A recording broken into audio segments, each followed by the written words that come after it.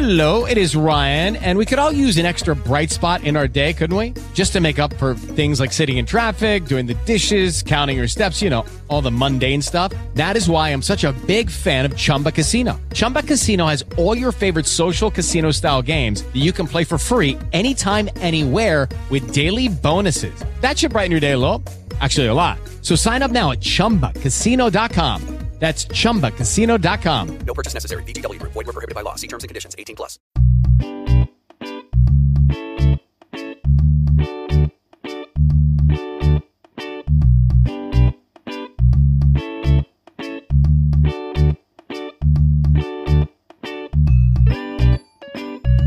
Rush Nation, it is 2021. Happy New Year to you all.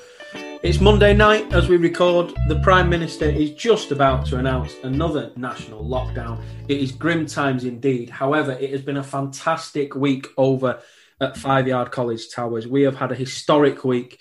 Loads of interaction on Twitter on college semi-final day. The New Year's bowl games brought a lot of attention, and a particular quarterback caught the eye in those. We've had a raft of followers and record numbers of people reading our articles on the website. It's been a fantastic week for us. Already 2021 is looking up compared to last year. Ash, Happy New Year. Happy New Year. A great week for the site. We've got some more stuff coming up.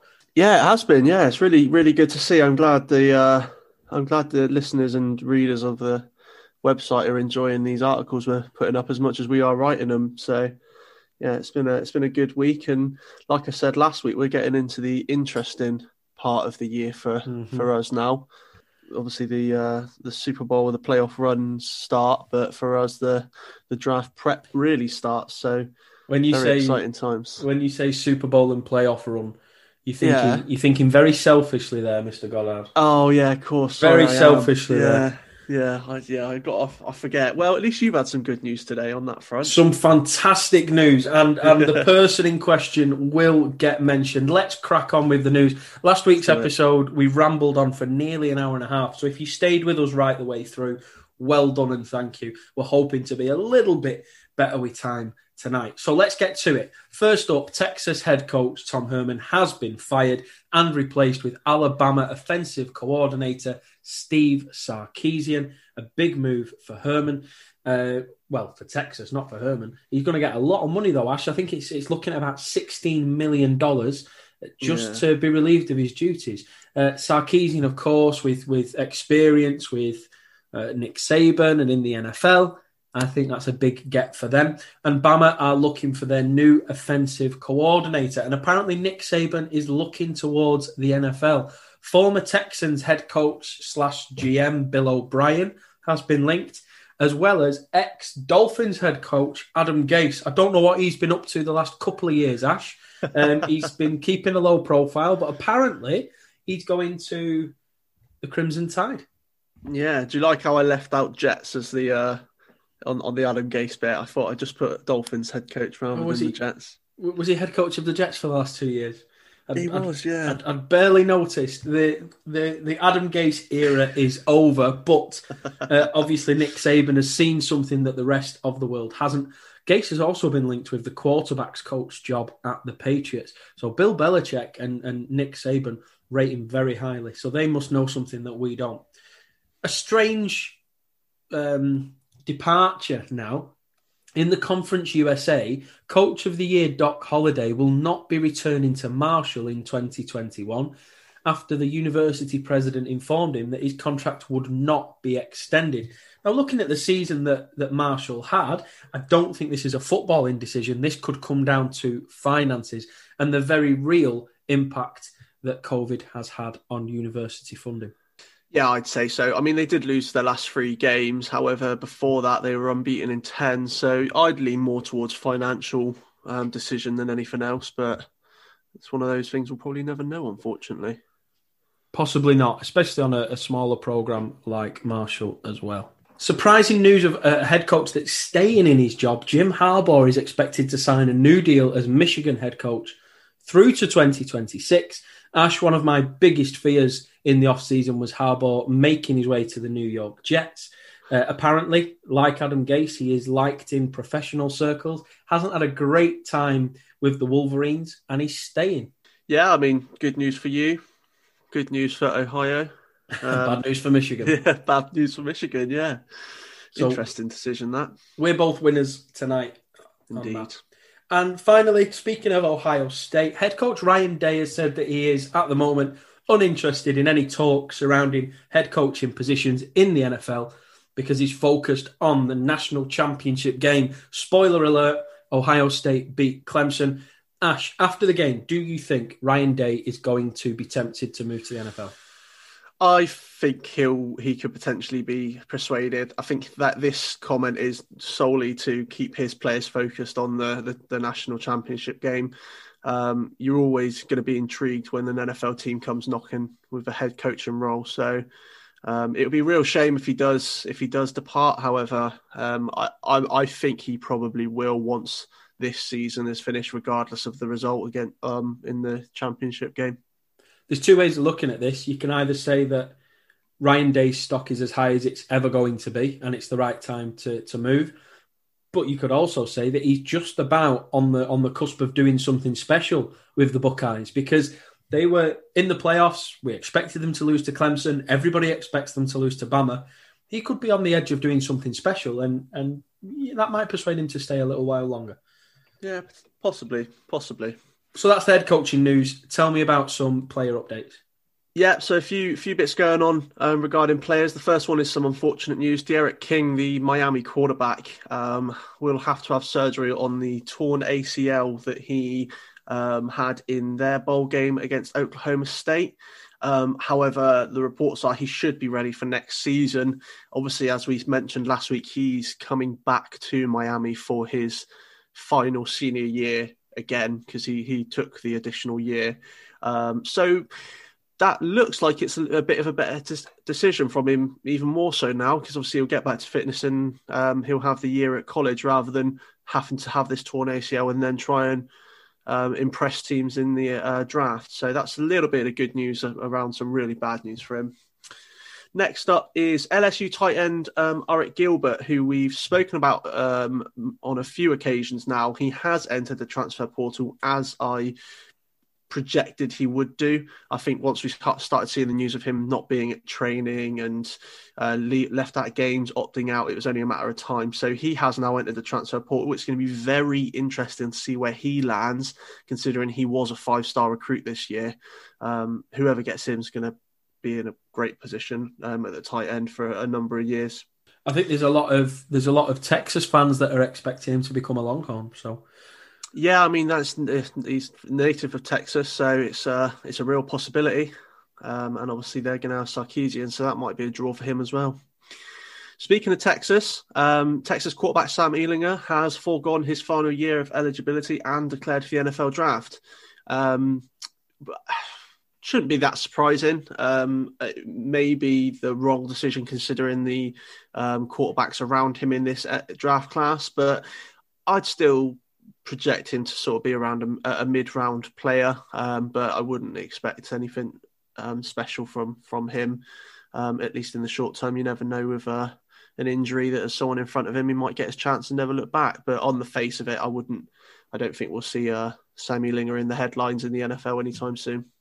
We move over to Georgia. Azeez Ojulari, the outside linebacker, has also declared for the 2021 draft, and his draft stock this year has absolutely flown through the roof. He wasn't being spoken about at the start of this year, and now he's being discussed as a first-round pick. So, very talented guy. When we get to it, we'll mention him a few times in the bowl game. But yeah, he's looked great this year, and expect him to go in the first round in the 21 draft. Brock Purdy is staying at Iowa State. The quarterback's going back for his senior year. Unsurprising, he's not had the best of years. Again, it's a stacked draft class, so maybe he's thinking stay another year, try and get some better tape and have a better season and potentially go a little bit higher next year. I'd say right decision after that. I mean, we've spoken about it a couple of times, haven't we, Tom? So, I mean, and then with Brock Purdy, it's a case of regardless of whether the class is stacked, he hasn't performed as expected this year. So he was getting drafted 6th, 7th, we're talking late day 3, if he's getting picked up at all based on what he's done this year. So, yeah, you're absolutely right. Smart move. Go back to school, put some better numbers up. Exactly. And then final player news is a recruit, and UNC have landed the number 3 overall recruit in the country, defence end Corey Foreman. So that's a real coup for them. As I say, he's the number 3 overall, not in his positional class, but in the whole of the recruitment class. So that's a real coup for UNC. And the ACC is now becoming possibly the most competitive of the Power 5 conferences. Obviously, Clemson have won it again. Notre Dame were right up there. UNC have been fantastic. They're losing a lot of talent on offense.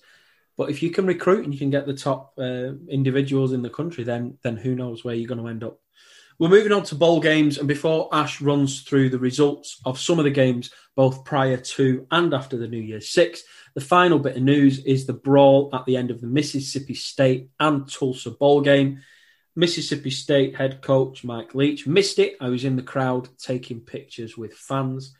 Now, Tulsa safety Kendarin Ray was helped off the field. He was having trouble breathing after finding himself under a pile of players during the brawl. There was a video from the Mississippi State locker room in which the players seemed to be celebrating and joking about a Tulsa player getting kicked in the face. Horrible, horrible scenes at the end of that bowl game. And let's hope that the individuals involved, who appear to be on the Mississippi State team, are punished appropriately. Yeah, they appear to be the antagonists. I think Tulsa are going to get something handed down as well, because obviously they retaliated. But yeah, horrible scenes, and yeah, we don't want to see that in the game. But speaking of that game, that was a number of bowl games that obviously went ahead over the last week. That one, actually, Mississippi State, despite coming into it with a 3-7 record, I think it was, did win 28-26 over Tulsa. We also had Oklahoma State beat Miami 37-33. Texas beat Colorado 55-23. Wisconsin beat Wake Forest 42-28. Ball State overcame San Jose State 33-13. West Virginia beat Army 24-21. Kentucky won against NC State 23-21. And finally, Ole Miss beat Indiana 26-20. And then we get on to the New Year's Six games. Yeah, let's rattle through these. I know there's one in particular that you want to talk about, Ash. I think we should save that till last, because what a game it was. I'll kick things off with the Cotton Bowl. Oklahoma 55, Florida 20. It must be said this was a weakened Florida team, and Kyle Trask didn't necessarily enjoy his final game as a Gator. Spencer Rattler and Marvin Mims Jr. are showing an incredible understanding between them. And that Florida defense really struggled. Oklahoma in the Big 12, I believe Big 12 teams went unbeaten for the first time in bowl game history. That Florida defense is struggling. They really need to work on that side of the ball. Obviously, the quarterback's moving on. We also see some key wide receivers and, of course, the tight end Kyle Pitts. It's a big job for Dan Mullen to take Florida to the next level. They were knocking on the door in the SEC at the start of the year, but things haven't ended well. Beaten in a plucky performance against Alabama in the SEC championship game, and this really wasn't a full-strength Florida side. Dan Mullen said as much himself and made comments. I think he talked about practice squads. If I was him, I wouldn't be making comments like that about the players that are going to be returning next year, but he does make a good point. He said that for his team, the season had already ended, and it showed on the field because Oklahoma were more determined to win and, frankly, played the better game. So congratulations to Oklahoma and to the Big 12. Convincing victory for them. Yeah, it was. Like I say, Trask was missing his top ball pass catchers, and it seemed that he really felt that. 2 out of the 3 picks that he threw, I believe he was at fault with. One, definitely. The first one, he made it too obvious who his intended target was, and the defense, the DB, just basically cut the route off, and it was an easy pick. I do have a question on the third one. The second one was the deflected one. I think he threw the ball too high, but it was unfortunate that it came out the wide receiver's hands and dropped to the DB. But the third one, it was an underpowered throw into the end zone, and it was an easy pick for the DB. But was he hit when he was throwing the ball? Was his arm hit? Because from what I didn't watch the game, so I've only seen highlights, and it literally cuts away from him instantly. So I don't know if you've managed to see it, but it was a really wobbly underthrow ball for the third one into the end zone. I think it was he tipped. hit? I think it was tipped. I don't know if it was tipped or if because you can see a defender rushing onto him as he's throwing. Mm-hmm. So I don't know if the defender's hit his arm as he's throwing the ball, which is why it's so weak. If it's not, he really underthrew it, but I can't see him making a pass that bad. It was it was a proper wobbler. I was about to say we can't read too much into bowl game performances, but that takes the shine off somebody else's performance later on. So let's read everything into bowl game performances. Oh, yeah. Kyle Trask is trash. He should never play again. So let's move on to the Peach Bowl. Yeah, so the Peach Bowl, the game that we were really looking forward to, Cincinnati versus Georgia. And it was as exciting and as a bigger contest as we expected it to be. And Cincinnati took Georgia all the way and were leading for all of the four. I think Georgia didn't score in the third quarter. Cincinnati held a 21-10 lead all the way up until the fourth quarter, where Georgia they pulled it back with a late touch, with a couple of touchdowns. But it was an impressive display from Cincinnati, it's got to be said. And I think everybody who's watched the game and watched the highlights have come away and said Bearcats have got nothing to be ashamed of. Mm-hmm. Especially, I think they looked especially good on the defensive side of it up until the sort of last half of the fourth quarter, where they really started to run out of steam, and JT Daniels and Zamir White did sort of the job. But they were missing two key players. They had two second-team All-Americas, James Wiggin, the safety, and Ahmad Gardner, their cornerback, both missing for this game. But yeah, you can't fault the way this team played up until a few certain areas that were unfortunately the difference makers for them. I think the first big thing that went wrong for them was the stupid play that their offensive tackle James Hudson made. Mm-hmm. It wasn't even a play, actually. So Ryder had completed a pass to the 3-yard line, and then all of a sudden you see James Hudson coming in and sort of push his head into a player, and he got called up for a personal foul, ejected from the game, pushed them back 15 yards. So obviously they did score from that with about 7 seconds to go in the first half. However, they were then exposed. Ryder was exposed on the left-hand side for the rest of the game. They brought in an absolute giant. I don't know if you saw him, the German, Lorenz Metz, 6'9". He was not ready for that game. You could tell on a particular play he got absolutely blown aside for a sack on Ryder. So that was the first mistake. The second one was, in my opinion, the Cincinnati head coach Luke Fickell was at fault. Late in the fourth quarter, there was about a minute and a half, just over a minute and a half left. They were on 3rd and 2. They should have run the ball. They could have round the clock down some more, almost to a point where they had about 20 seconds left, or they could have got the first down. However, they went for the pass that was incompleted, and it left enough time for Georgia to come back and obviously seal it with that last second kick, which was Podlesny's longest kick in his career, 54 yards. He'd only previously kicked 51 yards. So, but like I say, the actual game itself, I don't think you can take anything away from Cincinnati. They held their own. We saw what we wanted to see from them. They are competitive against the big teams. Yes, Georgia haven't had the best year, but let's not forget this Georgia team are still a good team and one of the top teams in the country.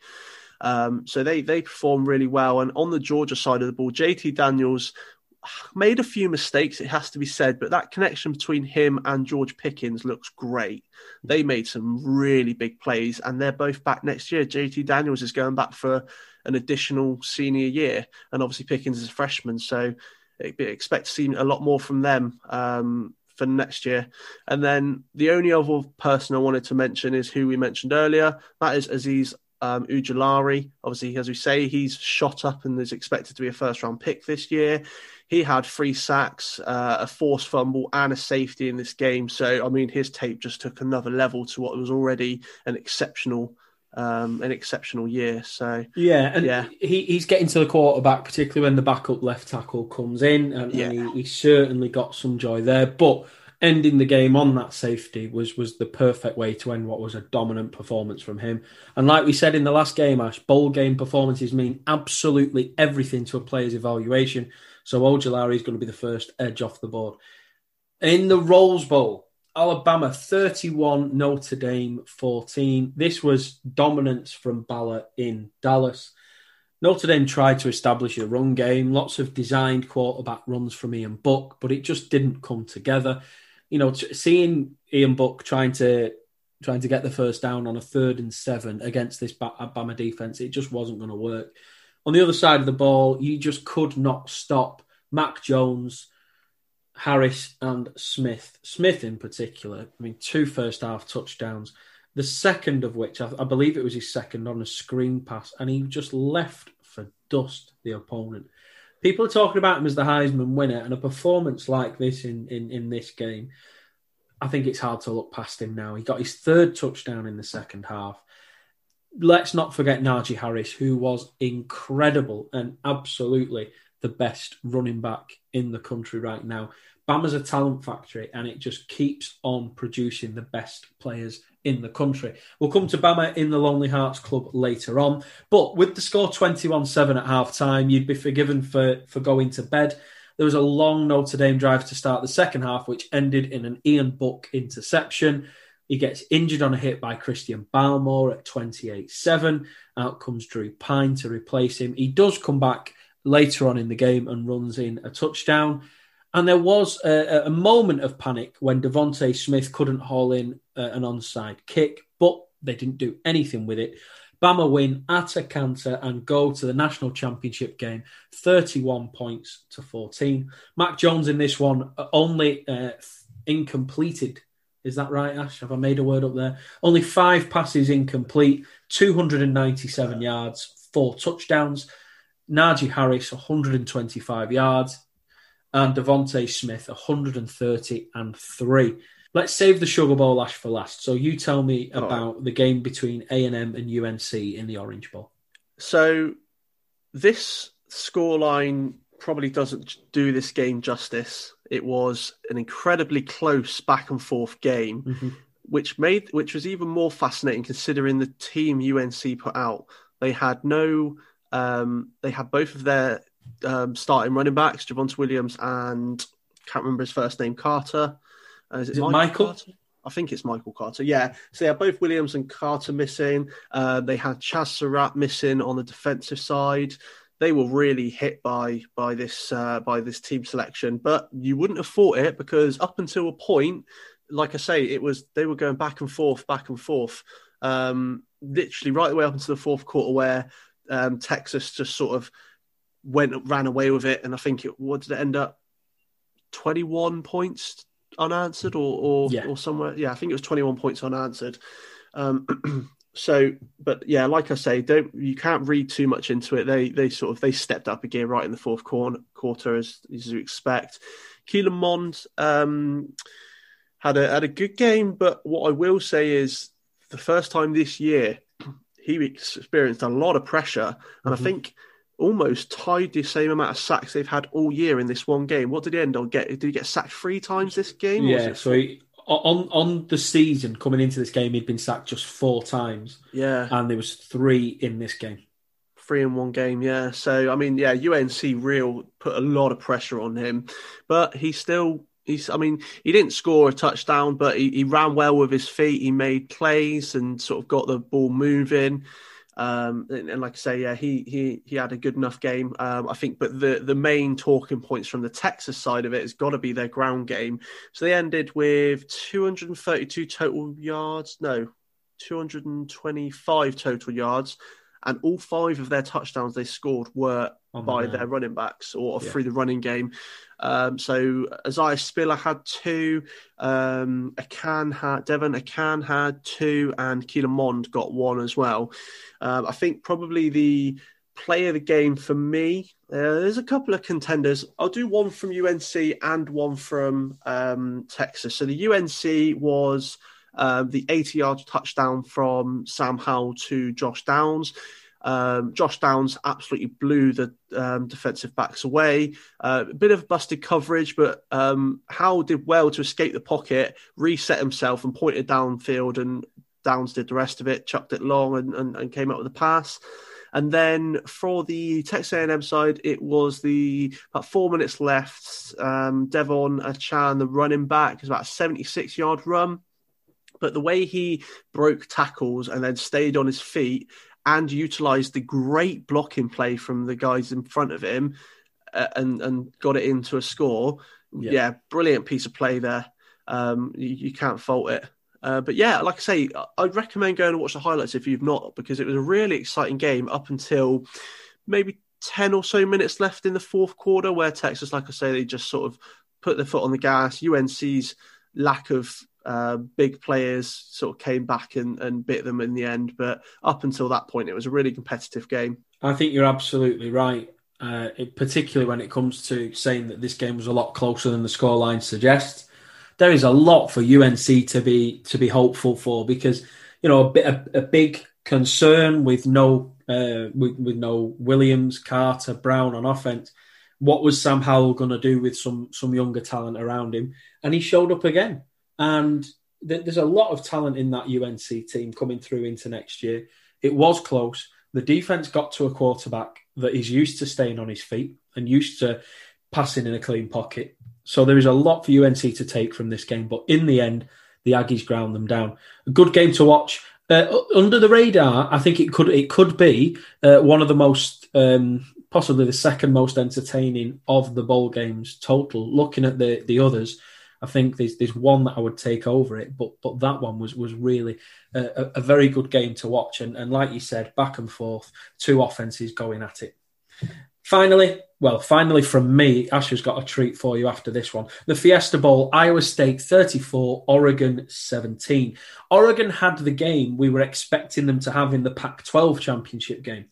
In that, they've played less games, and in those games, they'd lost two of them and expected them to get beat. And Iowa State were just too prepared and too good for that. Breece Hall, rushing touchdown on a long first possession. And what we saw from Oregon is we saw both quarterbacks being used. Anthony Brown, to begin with, was used sparingly, but as the game went on, particularly as a quarterback keeper, Brown was getting some joy. And so, for me, the weakest part of this offense is Brock Purdy. Charlie Kohler had a great game. He made an impressive catch from a poor Brock Purdy throw, which was basically at his heels. Nothing wrong with his second touchdown throw. He was in acres of space for the touchdown. I'm expecting Kohler both to declare and to go possibly in the third round. The turnover battle is so important here. Oregon turned the ball over 3 times, and basically that is what cost them. 2 of those turnovers were on special teams, one on a kickoff, one on a punt, which hit the returner and was recovered. And that is where Oregon lost this game. Iowa State with a better coach, better run, more talented side, and it showed throughout this game. Now, Matt Campbell, head coach of Iowa State Cyclones. If you were to ask me right now, Ash, is he there next year? I'm going to say no. I think there is an NFL team coming for him. I don't know who, but I certainly think he'll get some interviews. What he has done at Iowa State is incredibly impressive. They are now, at the moment, the second team in the Big 12. They're knocking on the door of Oklahoma. Obviously, we would expect Sarkisian to resurrect this Texas program that has been struggling this year. Matt Campbell, for me, is someone that I think will be certainly attracting NFL head coaching job searches in the next couple of weeks. But enough of those games. Let's get to the main event. We've beaten around the bush. We've not really spoken about it. Ash, that your heart said Ohio, your head said Clemson. Oh, yeah, the Sugar Bowl game. Yeah, that's it. Oh, you'd forgotten about that for a minute. Forgot, yeah, I forgot about that game. A forgettable performance from the Buckeyes and Justin Fields.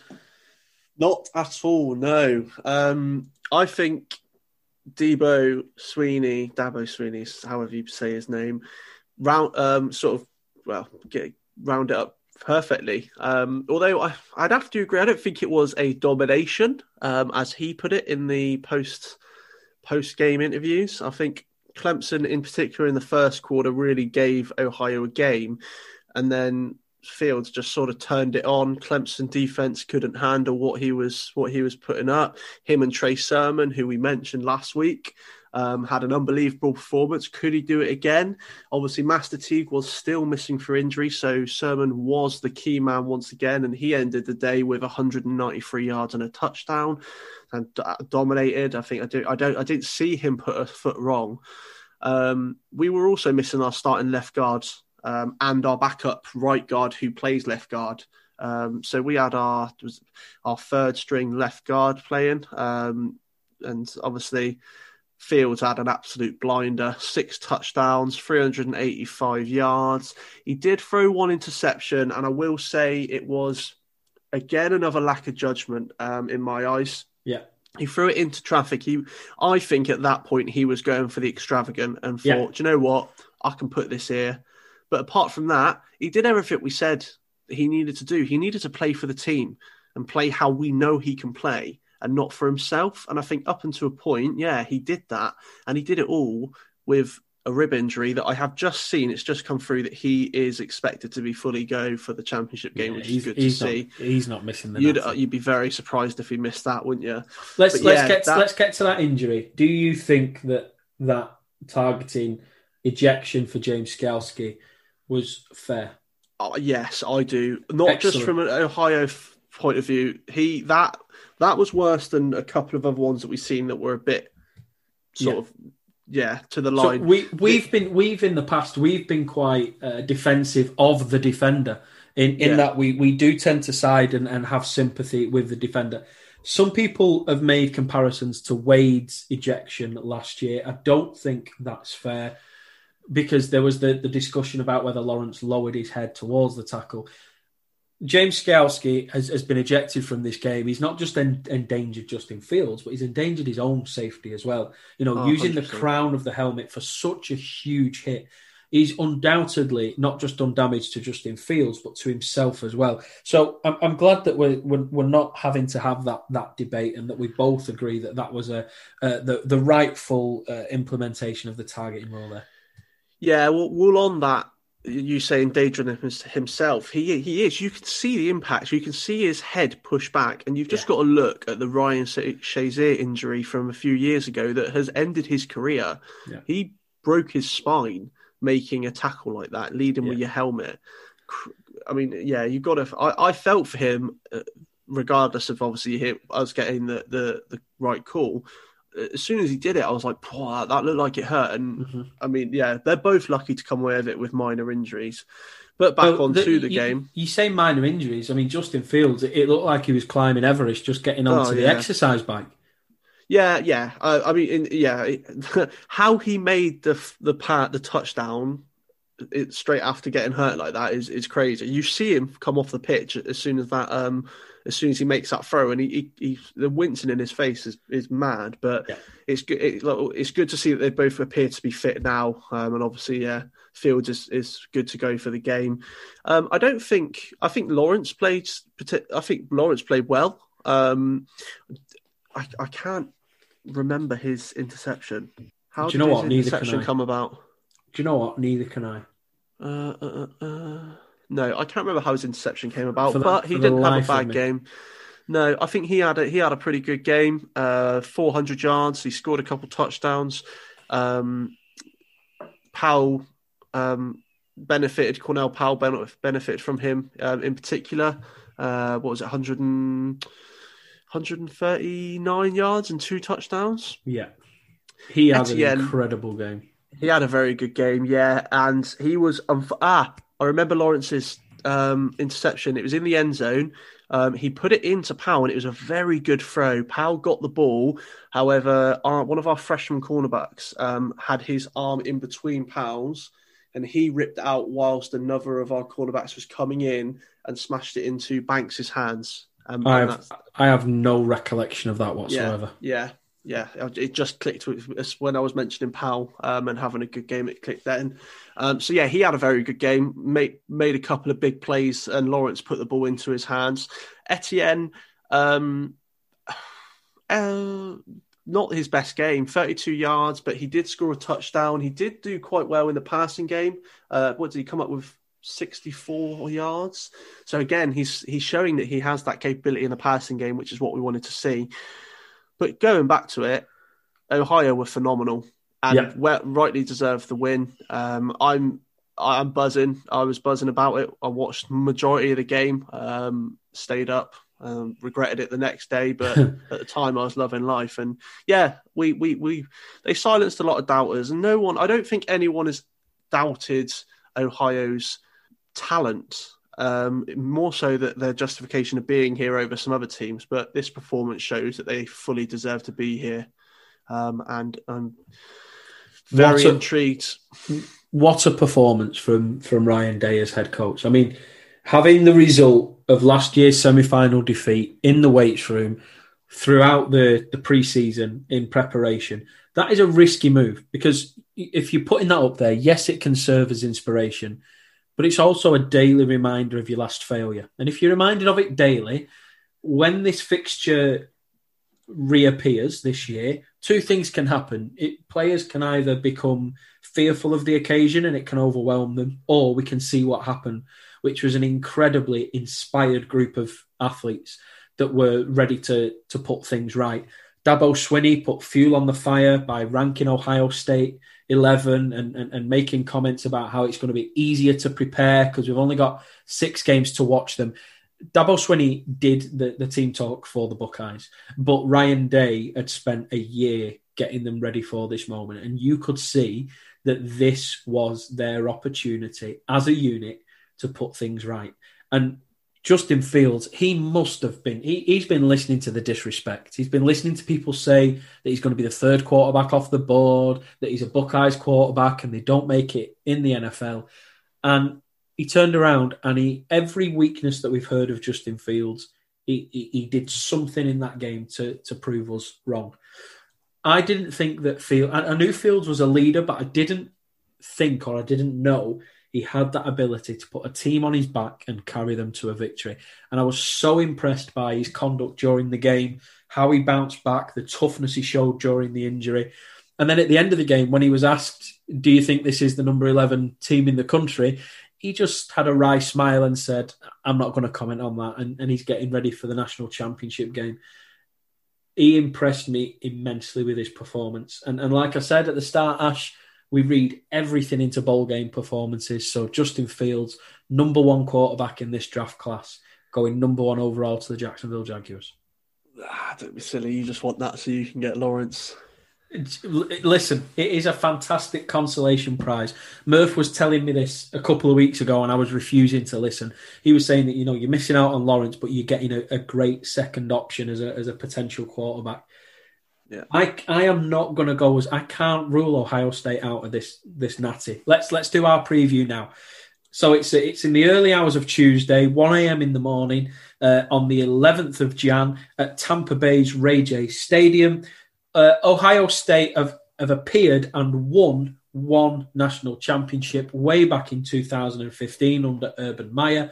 Alabama has been there 4 times, wins in 2016 and 2018, defeats in those consecutive years, 17 and 19. So Alabama has the experience, it has the talent. It opens up as a 7-point favourite and the over-under is 77. Ash, last time I said that Clemson just had a little bit too much for Ohio State. The same could be said in this one, but after that performance from Justin Fields and that run defense, I'm not saying anything. If we have the same performance we did in that game, it's going to be very interesting. I'm taking that over, but yeah, I mean, it's a similar one for me. I think Bama have got more than Clemson on the offensive side in particular. They do. But if we can knock out Harris and make them rely on Mac Jones, Yeah, I'm going a similar. My heart is telling me we will win this game. It won't be as comfortable as the Clemson game. I mean, the Clemson game wasn't comfortable, but it won't be as a big a score as that. But I am still leaning Ohio as a fan. If that's going to win out over anything else for me, I think do you know what, Ash? we're going to win this. For you as well, I want that to happen. I want Ohio State to win it. And that team showed so much heart and so much preparation. Ryan Day has inspired that group of individuals to the point where they believe they can beat anybody. Now, they are going to have to beat the best team in college football. Nobody is going to say a word if Alabama do what they do, win by 14, because it's Bama. All I'm saying now is we can't rule out Ohio State anymore. Not after what we saw, what they did to Clemson. No, definitely can't. It's going to be an exciting game, and I can't wait. Excellent. Well, I wish you and the Buckeyes all the very best of luck. Hopefully one day I'll be in the situation where my team are headed towards the national championship. But before we do that, Ash, I've got to find a team to support. You do indeed. And one of those teams this week we have just mentioned and are in the national championship, and that's Alabama. As we know, as we mentioned last week, this matchup is Georgia versus Alabama, a big matchup in the SEC, and a big decision for you today, really. We are going to start with Georgia, the 9th ranked team in the country on the final AP rankings. They are the Peach Bowl winners, as we previously mentioned. They are part of the SEC and finished second in the SEC East with an 8-2 schedule. Their game breakdown: Game 1, they beat Arkansas 37-10. Game 2, they beat Auburn 27-6. Game 3, they beat Tennessee 44-21. Game 4, they lost to Alabama 41-24. Game 5, they beat Kentucky 14-3. Game 6, they lost to Florida 44-28. Game 7 against Missouri was postponed. In Game 8, they beat Mississippi State 31-24. Game 9, they beat South Carolina 45-16. Game 10, they beat Vanderbilt. Game 10 against Vanderbilt was postponed. Game 11, the rearranged fixture against Missouri went ahead. They won that 49-14. Game 12, Vanderbilt was cancelled eventually. And then the final game, which was the Peach Bowl game, they beat Cincinnati 24-21, which we previously mentioned. So the two teams they lost out to, fair enough, Alabama, obviously the best team in the country at the moment until the 12th, and Florida, who at that point in particular were having a great season, and a well-deserved victory on that one as well. But I mean, Georgia have done themselves. They've had a good year in the grand scheme of things. We were expecting them to have this sort of year. They lost a few key players. They got a couple of youngsters. They had a decision to make at quarterback, which they eventually made, which I'll get onto in a sec. And that, I think the quarterback situation probably went on a little bit too long. But in terms of their passing stats, so I've got two guys on here. And the reason I've got two guys on here is JT Daniels, who we mentioned, who played in the Peach Bowl. He's won all 4 of the games he started. He finished the year with 80 completions from 119, 1,231 yards, 10 touchdowns, and 2 interceptions. He replaced Stetson Bennett, who started the year as their quarterback before eventually becoming the 4th string, I believe, behind Mattis, the freshman that I can't remember, and JT Daniels. So he has dropped drastically, and he's actually now entered the transfer portal, so he's gone. He finished the year with 86 completions for 155, 1,179 yards, 8 touchdowns, and 6 interceptions. So it's the interceptions that killed him, because the remainder of his stats were similar to JT Daniels. He was just making silly mistakes that were costing the Bulldogs, in particular in the Florida game. Rushing wise, Zamir White heads both of these. So he had 144 attempts on the year for 779 yards and 11 touchdowns. Receiving yards, again, for the yardage, I've gone for two guys purely because of how close they are. So the first is freshman George Pickens, obviously a guy who I was high on at the start of the year. I mentioned him as a player to watch.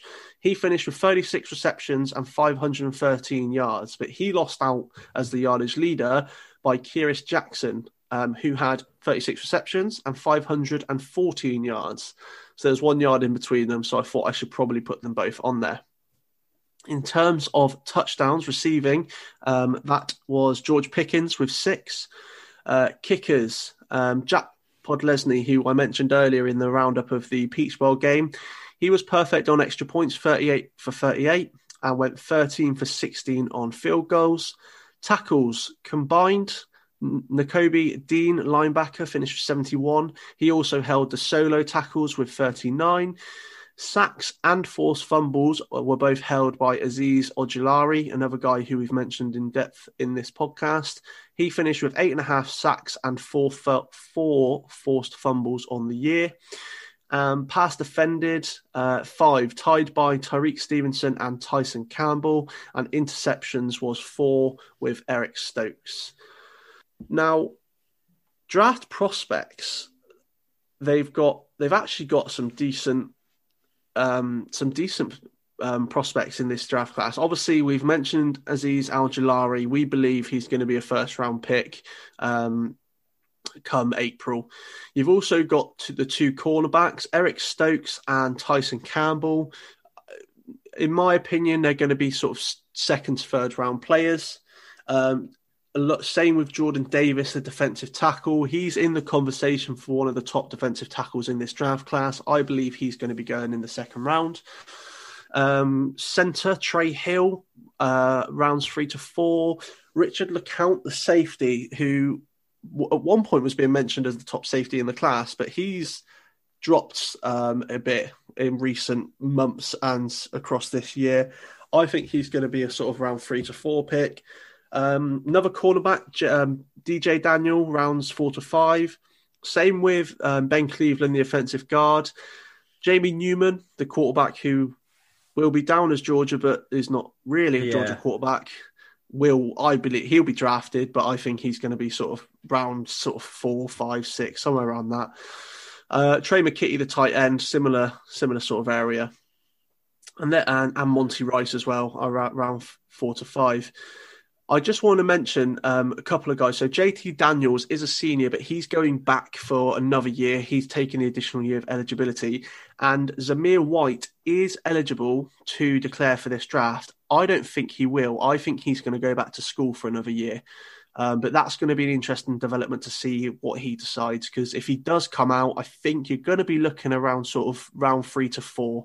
Because he's one of the top guys of the second tier. Once you get past those sort of top 2, 3 running backs, he's one of the next names you discuss. And that's Georgia. Anything on them before I move on to Bama? There's so much talent there.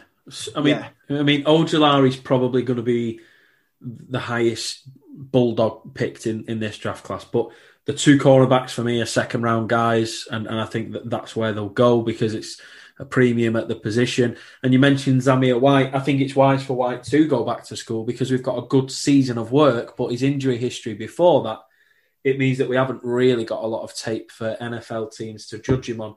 If you want a running back that can run the ball through the gut of a defense, then Zamir White's your guy. In terms of red zone, third and short, give him the ball because he'll get it done. Yeah. So, I mean, with White and Pickens, I think you've got enough talent there next year for Georgia to be a problem.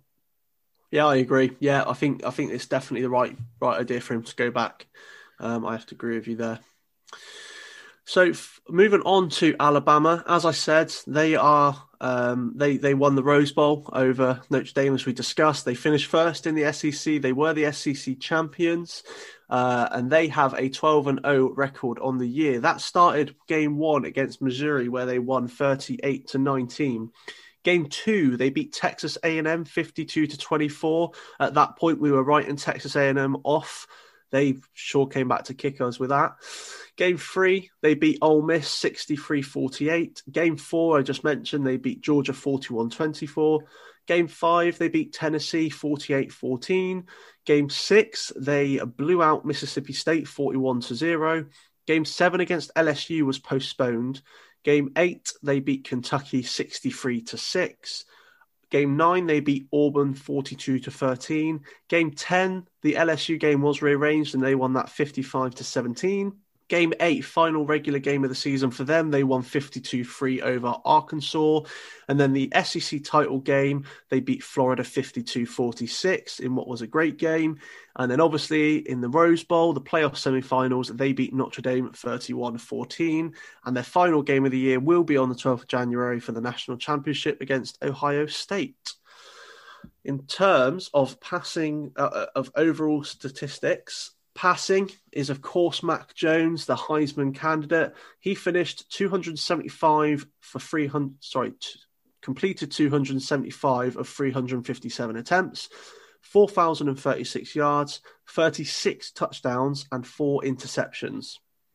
Rushing yardage, of course, Najee Harris, 1,387 yards. He also had 24 rushing touchdowns, which is just crazy. And then equally as crazy was receiving. Devonta Smith, 1,641 yards and 20 receiving touchdowns.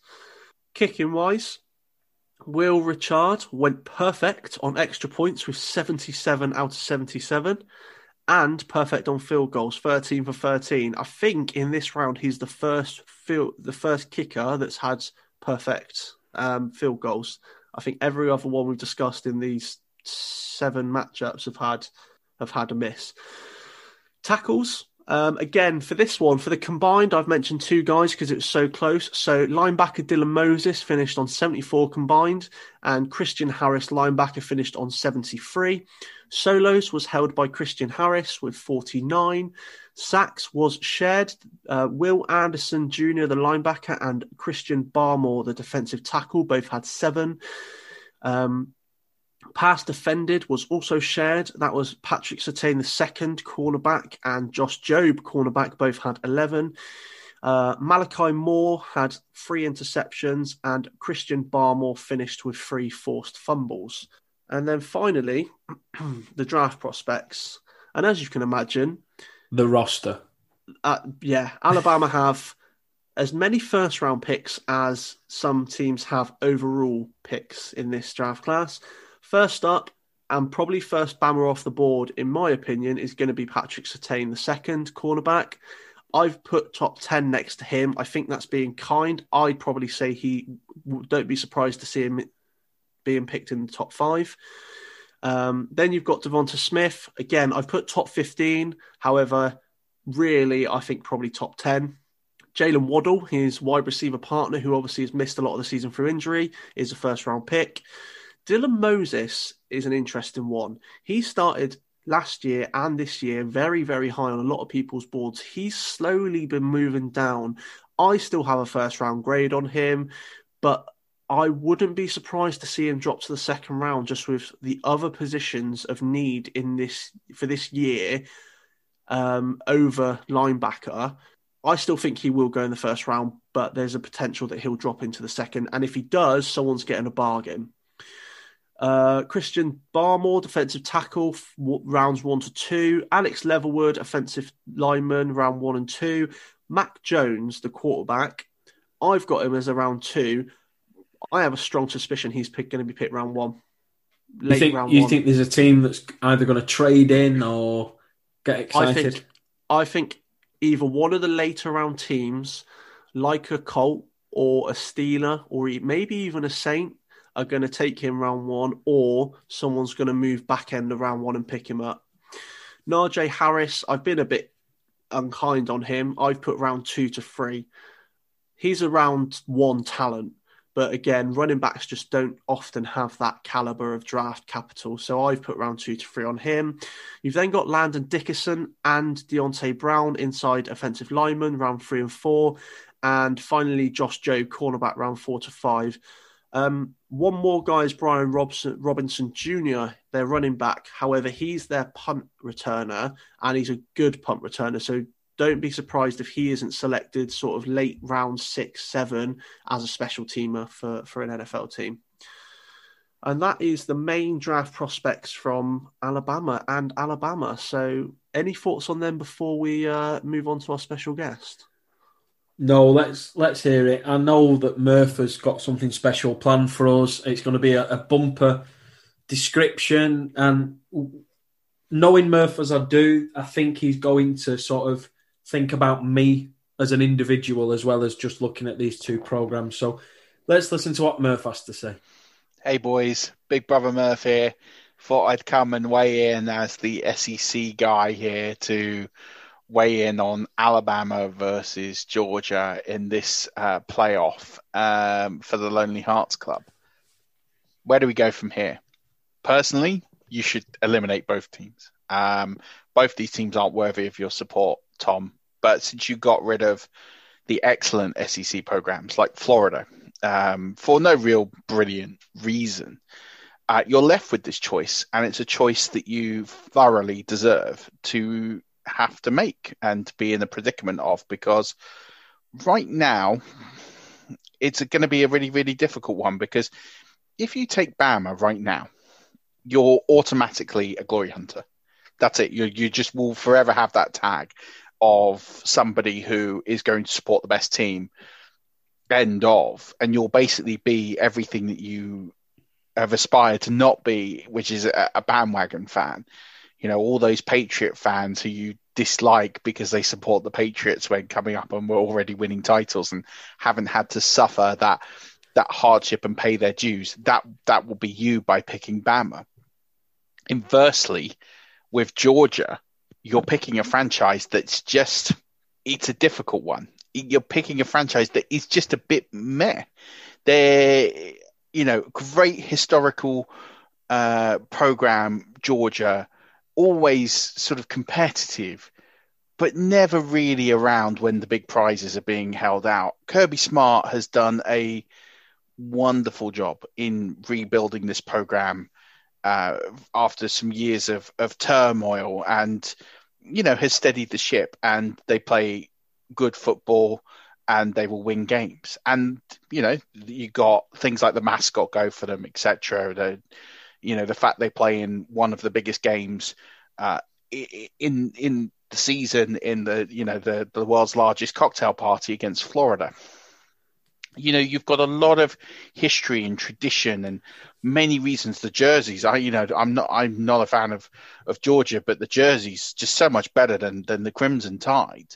There are so many reasons where the campus is. It's a better town. It's a better place to watch football. I would argue a better atmosphere. But then it's Georgia. It's a team that really, very rarely they produce great running backs, but they're not producing that many elite talented players. Herschel Walker was the last player from there to have won the Heisman Trophy. You've got players in there who, their most notable sort of best player to come out of there in the last year or two is arguably Blankenship, their kicker. You could talk about Andrew Thomas, but he's not really taken to it well. You got Baker. He didn't really take to the NFL well and is stuck in controversy. It's one of these things that it's not uncommon for players from Georgia to struggle in the NFL. It's like a cultural thing. They get to be so insulated at Georgia that they end up, when it comes to getting into the NFL, they do tend to fall apart a little bit. And that's not in all cases. We've seen some great running backs and some great players come out of there, but I'm just sorting as a real general trend. Where do you go? It's a tough decision. I wouldn't want to make it. For me, it'd be easy, but that's being a Florida hand. I'm trying to do this with my hat off. Both these teams regularly play slightly outside of the rules. Recruiting violations. The one thing, if I had like a tiebreaker for me, would be the coach.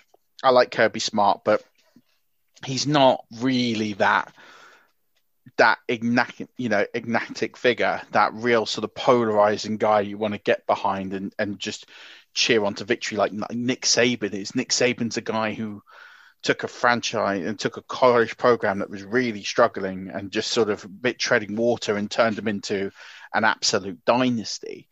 But how many more years do you have of Saban? And then when Saban goes, how do they attempt to continue the success given how competitive the SEC is? So for me, mate, if it's me and I'm looking at this objectively, I'm looking at players who I can root in the NFL, and I'm looking at players who I can sort of stand around and be proud of, and a program that I could be proud of, it really only leans towards Alabama. And I think that, you can talk about the bandwagon piece, but I think the one thing about it is that, it's coming to an end. There is a shelf life here. And I think Saban has a few years left, but I don't think it's many, many, many years. I just think if you support Georgia, you'll always feel empty. There will always be something missing. And it's not the fact that they win or don't win the big prizes, or they're not really around to handle it off. It's nothing to do with that, because it's not just the wins and losses. It's just as a program, it just seems to be that unless you're from Georgia, you are always on the outside. It's just one of those traditional places that you kind of have to be from to be a fan and to appreciate and to understand and to really network and ingrain in. And that's my view as someone who has been to their campus, who's watched a game there, who knows Georgia fans. For people part of the program, it is very much a religion. But for everyone outside, it isn't. And there is that tier of acceptance. And I don't think you'll get that kind of acceptance as a Georgia fan. They'll be like, oh, you're a Georgia fan. Cool. But you're not from Athens. You didn't go to the school. And I think that they have this kind of view of that. And then again, you look at the players coming through and you think, well, how many players are coming through from Georgia into the NFL that are players you are desperate to really get behind and watch and enjoy? Because they put enough into the NFL every single year to where you can always say, oh, well, this person came from Georgia and this player came from Georgia. You got the running backs, Nick Chubb, Todd Gurley, etc. But they as a program as large as they are, they don't put enough real world-class talent into the pool for me. So you'll always sort of flame out and go, oh yeah, I used to watch him at Georgia. He was great there, but he's not quite lived up to his potential in the NFL. And that, I feel, is the general feeling amongst players who and again, I'm being really over general here, but that's the general feeling of players that you get from Georgia. Aaron Murray, unbelievable quarterback, didn't do it in the NFL. And you've got these controversial players like Baker. Roquan Swift, I would say, is probably the last player I can truly think of that I would say was a top tier player to have come from Georgia, other than maybe Todd Gurley. And I think they're really sort of the only ones to stick. And people can at me and correct me, but I would go with Bama. I think just not even just from the fact that I think their fan base is more inclusive, that I think that them as an organization know how to win, but it's just the players that they generate. And you, even as not a fan of Alabama, have begrudging respect for the kind of defensive players and the kind of offensive players that they create. And when you look at the legacy of the teams that you're going to watch, the fact that, one, I feel you'll be more included as a fan, and the fact that if you ever went there and watched the Crimson Tide live, I know that you'd be welcomed with open arms. I know enough Bama fans to know that would be the case. But I also know that you'll take great pride in watching those players then flourish into the NFL. And there's just something about that. And then I also think you'll get some weird catharsis from the transition, from when Saban goes down and Alabama go back to being just a normal team in the pack. I think you'll somehow really enjoy that and see what the second coming is, or what the next generation is. I hope this has helped. For any fans of Bama or Georgia, it's no disrespect. It's a love-hate thing in the fact of being part of the SEC and being part of Florida. I'm sure you could say the similar things to what I've said about Georgia, about Florida, and you'd probably be right in many ways. The difference is that Florida is my team, and Georgia aren't. For the sake of this matchup, go with Bama. I hope for the long haul you pick neither, and you end up moving on to a better franchise and team that you can follow and program. But for the purposes of this, I think you've got to pick Bama, and I hope you make the right decision. Well, I mean, unsurprising. I mean, we can't expect anything less from Murph than the best in-depth analysis that you can hope for. And I'm not surprised on anything he said. Well, I was surprised. I thought he was going to say Georgia. I thought he was going to tell me to back the Bulldogs because he wouldn't. Basically, the first comment he made about Alabama is the thing that worries me about Alabama. Yeah. Not for, when he said you will forever have that tag as the glory hunter, and he tapped into my feelings towards Patriots fans. I was out on a walk last weekend, walking down the hill, other side of the hill, this fella's coming up and I can see a Patriots hat, and straight away, this could have been the nicest fella you've ever met. He could have donated his entire salary to charity, and straight away I see the hat and I go, Patriots fan. And I have that reaction whenever I see a Patriots hat, a Patriots jersey. I immediately react with glory hunter. You don't know the game. And it's unfair because I've known some incredibly knowledgeable Patriots fans. Let's see how many of them are left when they stink for the next 5 years. Bill Belichick has stayed too long. They've not got a quarterback. It's going to be beautiful. Anyway, I'm getting on to my bitter rant. My bitter rant is happening. So when Murph mentioned that resonated with me because that is exactly how I feel. And I certainly don't want to be that guy. I was a little bit perturbed about what he said about Georgia fans not accepting outsiders. Because that's a big deal for me, being sort of part of the community, and that isn't something that I have experienced in the past. I haven't noticed that as a specific issue for the Bulldogs. We do have to mention that Murphy's a Florida fan, and that is going to play some role. I know he tried to take a step or two back and not do it from a Gators perspective. But you could tell at times that the Florida fan in him was talking. Ash, I'm all about equal treatment. I don't care who you are, where you're from, as long as you love me. I ignored Stocks. It's only fair that I ignore Murph. Okay. I agree. It is absolute. He's so right. He hit the nail on the head so early on when he said, "You will have that glory hunter tag." And if I am anything, I am not a glory hunter. If anything, I revel in the misery of being a New York Jets fan.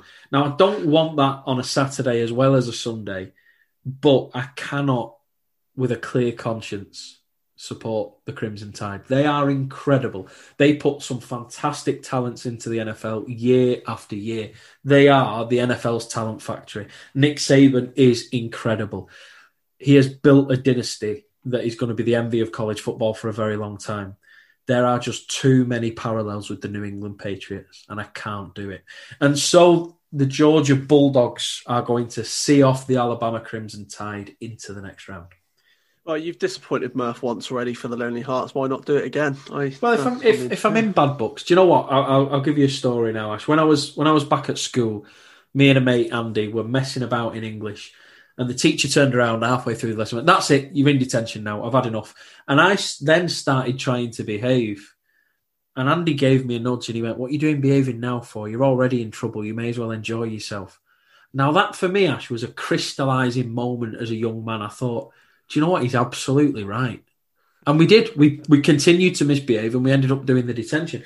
But I remember that moment in my life where I thought, he's absolutely right. So if I'm going to disappoint Murph once, I may as well keep doing it. I may as well keep, ignoring what he says after he puts so much time and effort into putting a Lonely Hearts together for us. Same as Stocks, like you say. So excellent. What 8 teams have we got in the quarterfinals now? I was hoping you weren't going to ask that because I'm on a new computer and I've just realised I haven't brought it over. So we've got Georgia tonight. Last week we had the triple header, which was USC. Yeah. Penn State. And was it Auburn or Oregon? Did you go Pac-12 in that as well? No, Auburn went. No, Auburn. It was Auburn because obviously we were potentially going to have the Iron Bowl, which you've ruined. So there's four. There's four, and then we've got the four others. We're going to get them. One sec. Wake Forest, and Ohio. You went for Wake Forest. Yes, I did because of me. Stocks you ignored. What was Stocks' one? I haven't got a clue. Texas A&M, you went over Boston College. Correct. The Aggies are in. Yeah, the Aggies are in. Notre Dame, Clemson. You went Clemson. We're missing one. Knowing my luck, this will be the team that I end up picking. More than likely. Through it all. So, listeners, if you are starting to question our professionalism at this point, you'd be absolutely right to do so. Can we all just collectively agree that this is Ash's fault for treating himself to a new computer, screen, microphone? I don't know what he's been doing. He's been saving up the cash and he's splashed out. So please don't blame me. This is all Ash's fault. I know this is, my team to support, but this is all on Ash. I'll take it. I'll take it on the chin. And we know that Georgia's through. Once more, you can find him on Twitter at addicted2_FF. All complaints directed to that Twitter account, please. Ash, how many followers do you think we are away from 1,000? I have no idea. Where do you reckon we are? 50. We are 30 followers away from 1,000. Now, so close. I know that we shouldn't count our relationships and our value in this world based on how many people follow us on Twitter. I'm aware of that, but it would be really lovely to hit 1,000 followers. So listeners, if you know anyone that's into the NFL, who's trying to get into the college game, any NFL fans that love the draft season, or if you yourself have listened but not follow us on Twitter, go over, give us a follow. Who knows, we might even run a nice little giveaway for somebody if we get to that magic number. Like I said, there are more important things in life, but it just would be nice to get to that figure of 1,000 followers. It's been a fantastic 6 months or so over at 5 Yard College. I can't thank you enough for the interaction and for the positive feedback to the positional profiles. By the time you're listening to this, all the offensive profiles will be out and you'll be getting the defensive profiles as well. I've been in charge of edge rushers and cornerbacks. I'm starting to think that I might need to go back, Ash, and see where Azeez Ojulari is on my list, because he has certainly rocketed up the draft board. So keep your eyes out for some defensive player profiles. We might have to be looking into doing some more mock drafts. Ash, I was talking to somebody on Twitter today who's a Seahawks fan, and I've realised that what we haven't done is we haven't thought about the Seahawks and the Rams, who are without first-round picks. So what we might do is we might have a look and see what they're going to do with their first pick in the draft when it comes to it on day 2. Sounds good. Right, Ash, it is desperately close to the time where Boris is going to stand in front of the nation and tell us that we've all been naughty and we need to stay inside for the remaining of time. So I'm going to let you go. I will see you in a virtual sense very, very soon. Listeners, take care of yourselves. Saturdays are for rushing too.